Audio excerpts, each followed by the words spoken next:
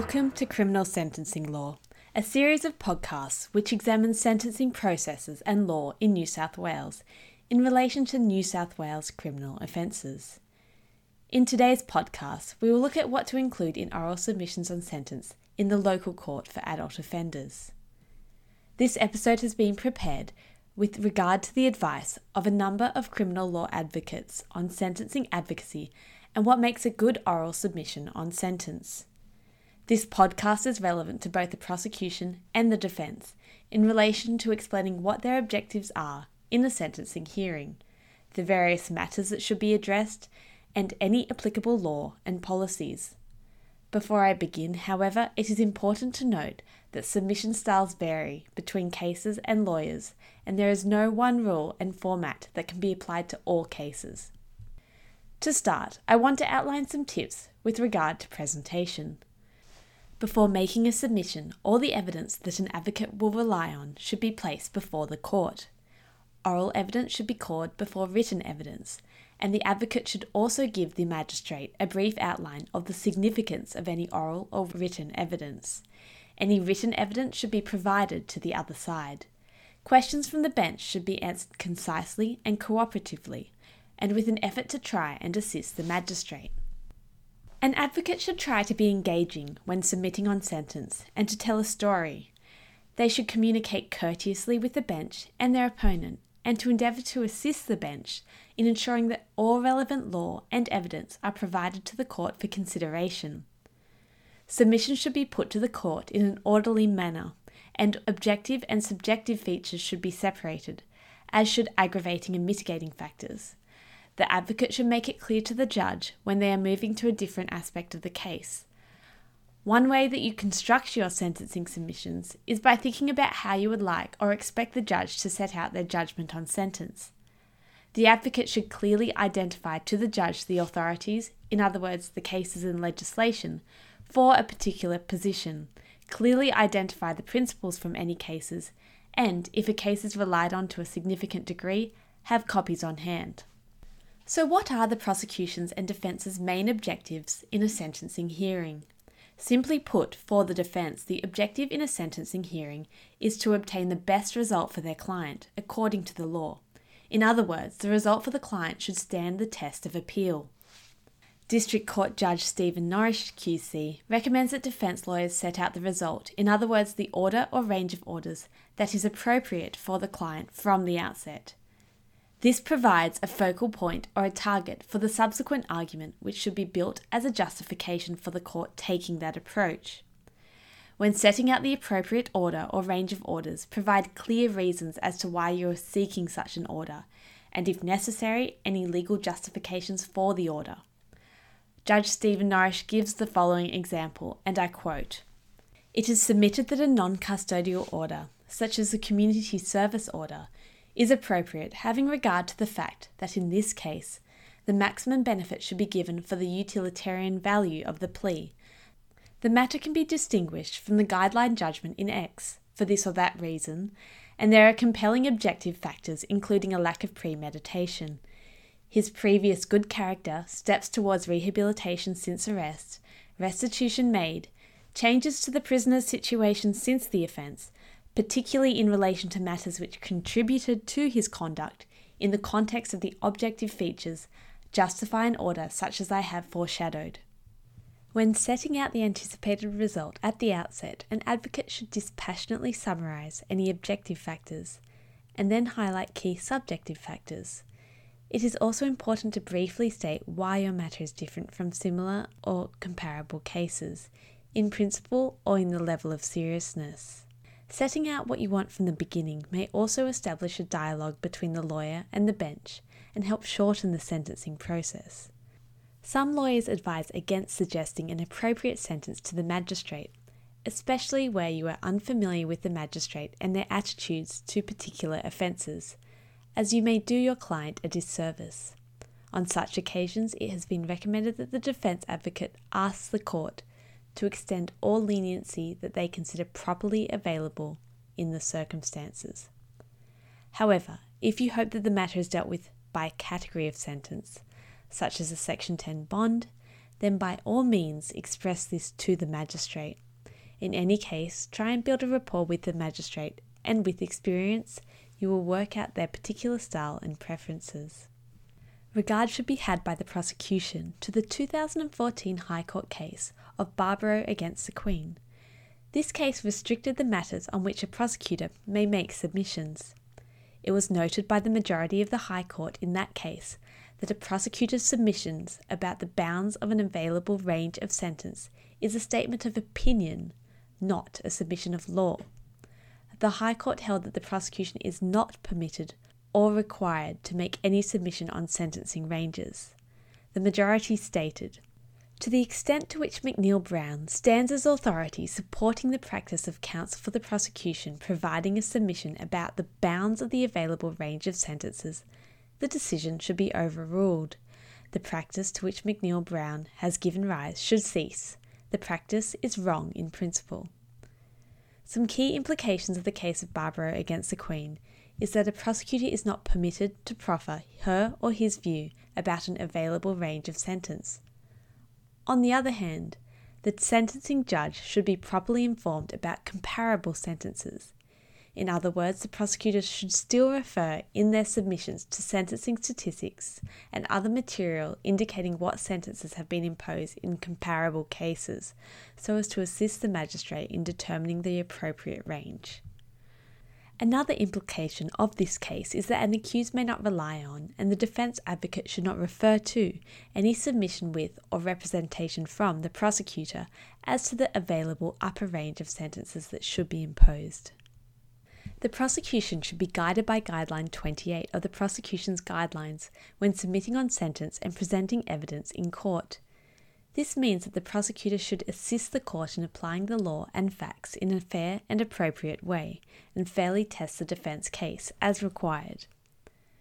The prosecutor should do this by informing the court of any relevant case authority or legislation in relation to the appropriate sentence, correcting an opponent's errors and assisting the court to avoid appealable error, and referring to relevant official statistics and comparable cases and the sentencing options available.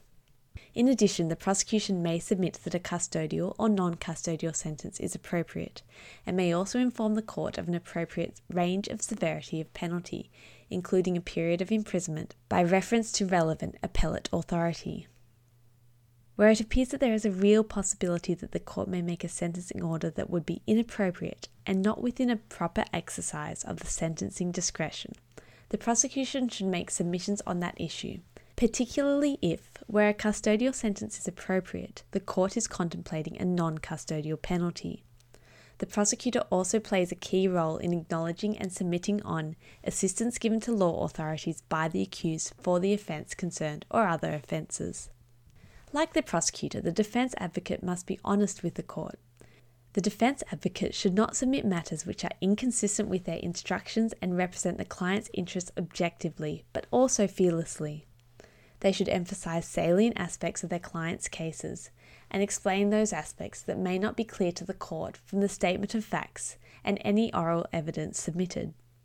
Judge Norrish recommends that reading a critical passage from material relied on to make a point is always an effective means of drawing the material to the judge's attention, rather than leaving her or him to their own devices. Both parties should submit in relation to matters which are relevant to sentencing, including in relation to the purposes of sentencing as outlined in Section 3A of the Crime Sentencing Procedure Act, as they relate to the facts of the case, such as deterrence, rehabilitation, denunciation of the conduct, recognition of the harm done by the offence, and protection of the community. The parties should be explicit about how the evidence presented reflects on the objective seriousness of the offence, as well as subjective factors, and how these may elevate or diminish the penalty to be imposed. Section 21A of the Crime Sentencing Procedure Act states that, in determining the appropriate sentence for an offence, the court is to take into account the following matters. Firstly, the aggravating factors referred to in subsection 2 that are relevant and known to the court. Secondly, the mitigating factors referred to in subsection 3 that are relevant and known to the court. And finally, any objective or subjective factor that affects the relative seriousness of the offence. Where there is a guideline judgment in relation to a particular offence, close attention should be paid to the guideline judgment. Guideline judgments have been recognised in the case of the Queen against Jurassic as playing an important role in achieving consistency in sentencing. The court said in the case of Jurassic that such guidelines are intended to be indicative only. They are not intended to be applied to every case as if they were rules binding on sentencing judges. Decisions of appellate courts on sentencing are not to be treated as binding precedents. A party may also wish to refer to sentencing statistics, and if doing so, should refer to like cases to the one involved. It is important, however, to recognise that statistics can have their limitations, discussed in the case of the Queen against Bloomfield. Sentencing statistics can be useful, particularly where the sample size is big, to show the range in incidence of particular options. However, as the High Court emphasised in the case of Barbaro against the Queen, what is ultimately sought in consistency of sentences is consistency in the application of relevant legal principles, not numerical equivalence. When referring to the objective factors, parties should acknowledge the maximum penalty for the offence. This represents the legislature's assessment of the seriousness of the offence and provides a sentencing yardstick, as stated in the case of Elias against the Queen. Advocates should also comment on where the legislature has either increased or decreased the sentence, as this reflects the changing level of the objective seriousness of the offence. Where a matter is being sentenced in the local court, magistrates must not regard the jurisdictional limit of their court as some form of maximum penalty, or a penalty reserved for the worst case. This was held in the case of the Queen against El Masri. It is also important to inform the court of any standard non-parole periods for the offence, and any mandatory minimums that exist. Other important objective features of the case include the circumstances of the offence, such as whether a weapon was used, whether the offence was committed in company, how many victims there were, and whether the victims had any vulnerabilities, and so on, with reliance placed on the fact sheet. Also, the advocate should inform the court where special circumstances exist and any custodial issues that may be relevant, such as time spent in custody already. Parties need to identify, submit on, and where necessary, provide evidence in relation to the matters contained in Section 21A, including relevant subjective and objective factors and aggravating and mitigating factors. Not every factor in an offence can be classed as one of these extremes, aggravating or mitigating. Some factors sit somewhere in between this binary classification. Also, some features of the case may be classified as both objective and subjective. Subjective features might include, for example, the offender's age, remorse or contrition, relevance of drugs, alcohol or gambling, the offender's education, their employment, their background, their criminal history, any prospects of rehabilitation or likelihood of the crime recurring, or any time spent in custody for the offence. Also, the list of aggravating factors in Section 21A is not exhaustive and does not codify or replace the common law. A court is to take into account any objective or subjective features of a crime subject to any common law rule or statutory principle, such as the de simone principle, which we've already discussed in a previous podcast. That being that the judge cannot take an aggravating factor into account where that factor would have resulted in an aggravated charge compared to that which the accused was convicted of. The matters in Sections 21A subsections 2 and 3 are not a checklist. Submission should be made and evidence should be presented at the sentencing hearing in relation to those features that are relevant to a particular case. Justice Howie has stated that a judge who goes through each of the aggravating factors as a checklist is likely to fall into error. It is important to remember propositions relating to fact-finding that derive from the case of the Queen against Aldrich. That is, if the prosecution seeks to have the sentencing judge take a matter into account, it is for the prosecution to bring that matter to the attention of the judge and, where necessary, call evidence on it. Also, the prosecution bears the burden of proving any aggravating factor to the standard of beyond reasonable doubt. The defence bears the burden of establishing any mitigating factor, and where necessary, calling evidence on it, and to prove the matter to the standard of the balance of probabilities. Also, if the prosecution does not establish a matter to the standard of beyond reasonable doubt, the magistrate does not have to accept the alternative proposition where the defence has not met its burden in proving that matter to the balance of probabilities. Now, just because the prosecution bears the burden of proving aggravating factors doesn't mean that the defence shouldn't make submissions on these factors. As Barrister John Stratton SC advises, and I quote, "Deal with the aggravating factors in your submissions. Don't give the prosecution the opportunity to get up and say, but the offender was on bail for other offences at the time. If your client was on bail or on parole at the time he committed the offences, deal with that in your submissions. Your aim is to leave the prosecutor with nothing to say, or at least nothing to say which is not repetitive of what you have already said or irrelevant."